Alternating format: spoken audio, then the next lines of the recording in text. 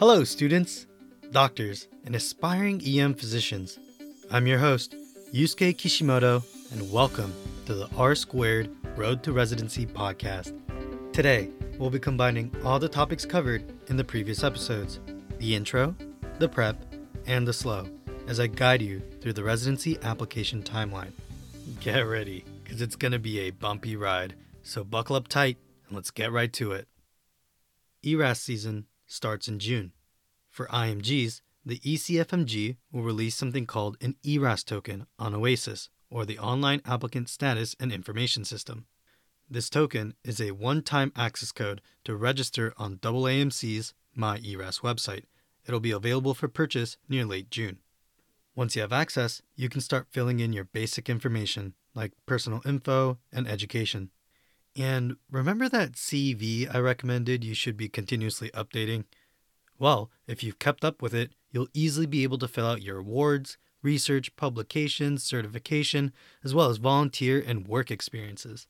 There's a new change in the 2023-24 cycle. That is, you're limited to a list of 10 experiences, and you can self-select 3 that are the most meaningful for you.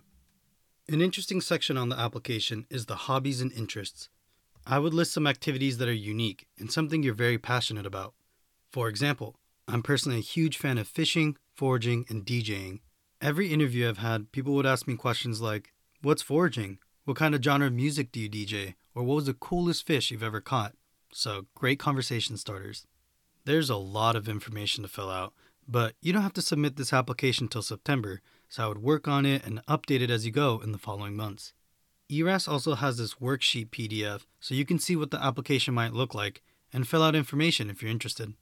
June is also a perfect month to start your residency research, if you haven't already, because there's a lot of factors to consider. Whether you want a community, county, or university center, the program length, patient population, trauma designations, moonlighting, dual training options, fellowship opportunities, visa sponsorships, and the list goes on. But don't worry, try to figure out 2 or 3 of the most important things you're looking for in a residency, because during your interviews, they just might ask you why you're interested in their program. Also, a lot of residencies are on social media, especially Twitter and Instagram. So if you have time, you can stay up to date with their news and get a feel for their residency vicariously through their posts and photos. July and August. Ideally, most people would have had the opportunity to start or finish an EM rotation during this time. I would recommend you start asking your potential letter writers and follow up with them closely if they agree to write them for you. During this time frame, you'll also want to take your Step 2 exams. The exam takes about 3 to 4 weeks for it to be available since the date you took the exam to upload onto ERAS. So as a hard deadline, you should take the exam by middle or end of August to get your results in before application submissions in September. During these months, you should also be continuing to research programs, revising your personal statement, and requesting your MSPE and transcripts from your school. Something called a supplemental application on ERAS opens in the beginning of August. As of today's recording date, which is March 2023, EM and OBGYN do not participate in additional work for the supplemental application. If you're dual applying to any other specialty, you may need to fill these out. But there's going to be one section that you can fill out, and it's called Program Signaling. This is a system that allows applicants to indicate interest in a residency program by submitting quote-unquote signals. Programs may give priority to applicants with a signal to offer interviews in the full context of their application. So you're not guaranteed an interview per se, but you're more likely to receive one. Specific to emergency medicine, you'll be able to signal 5 different residency programs, and the recommendations are to not signal your home institution, sub-internships, or away rotation programs where they might already know you. The number of these signals and signal recommendations differs between specialties.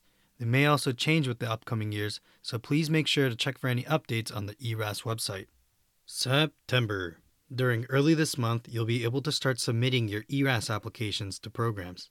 You can continue to work on your applications till the last week of the month, but you should have it as complete as possible and submit by the day programs will be able to view them.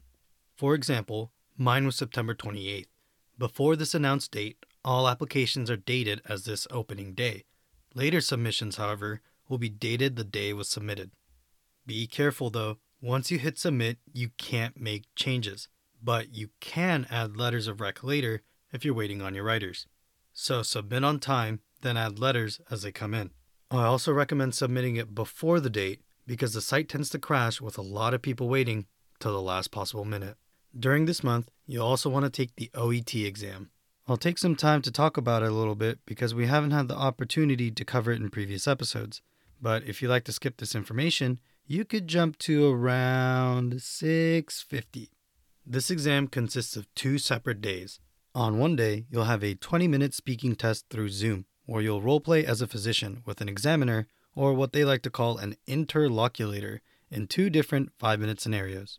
This person does not grade you. The Zoom conversation will be recorded and sent to an official OET grader who will be evaluating your performance. They'll also give you some warm-up questions like, how's your day? What kind of specialty do you want to go into? So you can relax and get the nerves out. You'll also get about 3 minutes to prepare for each scenario, and you're allowed a pen or pencil to make notes on a blank piece of paper. Please make sure to have good Wi-Fi and bring your valid passport. Your driver's license, unfortunately, will not cut it. Another day will be a 3-hour test consisting of listening, reading, and writing subsections. This test can be taken in person, usually at a prometric testing center, or the option to take at home in some countries. Again, please don't forget your valid passport or government-issued ID. The OET website has a couple free practice exams that you could do to get familiar with the test. I highly recommend you look at the writing sample because that's the format they want you to follow, and it's a common pitfall for not passing the test.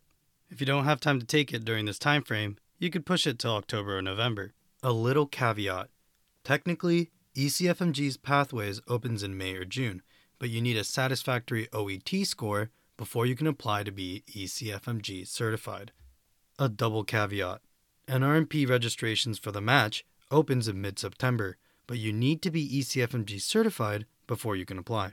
So if you have the time, I would just take the exam early so you don't forget about these deadlines later on in the future. A little word on pathways. As mentioned before, there are a total of 6 pathways you can apply through. Number 1, you're already a licensed physician in another country with a valid license or registration. Number 2, applicants who have not yet obtained a license or registration to practice medicine, but attended or graduated from a medical school that administers the OSCE, or the Objective Structural Clinical Examinations. Pathways 3, 4, and 5. Applicants attending a medical school accredited by an agency recognized by either the WFME, the NCFMEA, or the LCME, respectively. And number 6 are for applicants who do not meet the criteria for Pathways 1 through 5. The months of October to January is the bulk of interview season. During my cycle, all my interviews were virtual, but some programs were starting to hold theirs in person again. There may be changes in the upcoming years, so please refer to the AAMC interview guidelines for your respective cycle. In early February, NRMP's match website will open, so you can create your rank order list. You'll be able to rank all the programs you've interviewed with and submit them by early March. In future episodes, I'll be covering more about the interviews and the rank order list, just so I don't bombard you with too much information for today. And after all your hard work, blood, sweat, and tears, you've made it. The 3rd week of March for Match Week. And that concludes this episode. It may have been confusing with so many deadlines, recommendations, new acronyms, but don't worry. This episode was to create a general overview of what's to come. And everything will start to make sense as you enter the application process. I am so excited to see all you rockstar applicants that'll be ahead of the game. If you found this podcast helpful, please mention it to a fellow colleague. We'd greatly appreciate your support.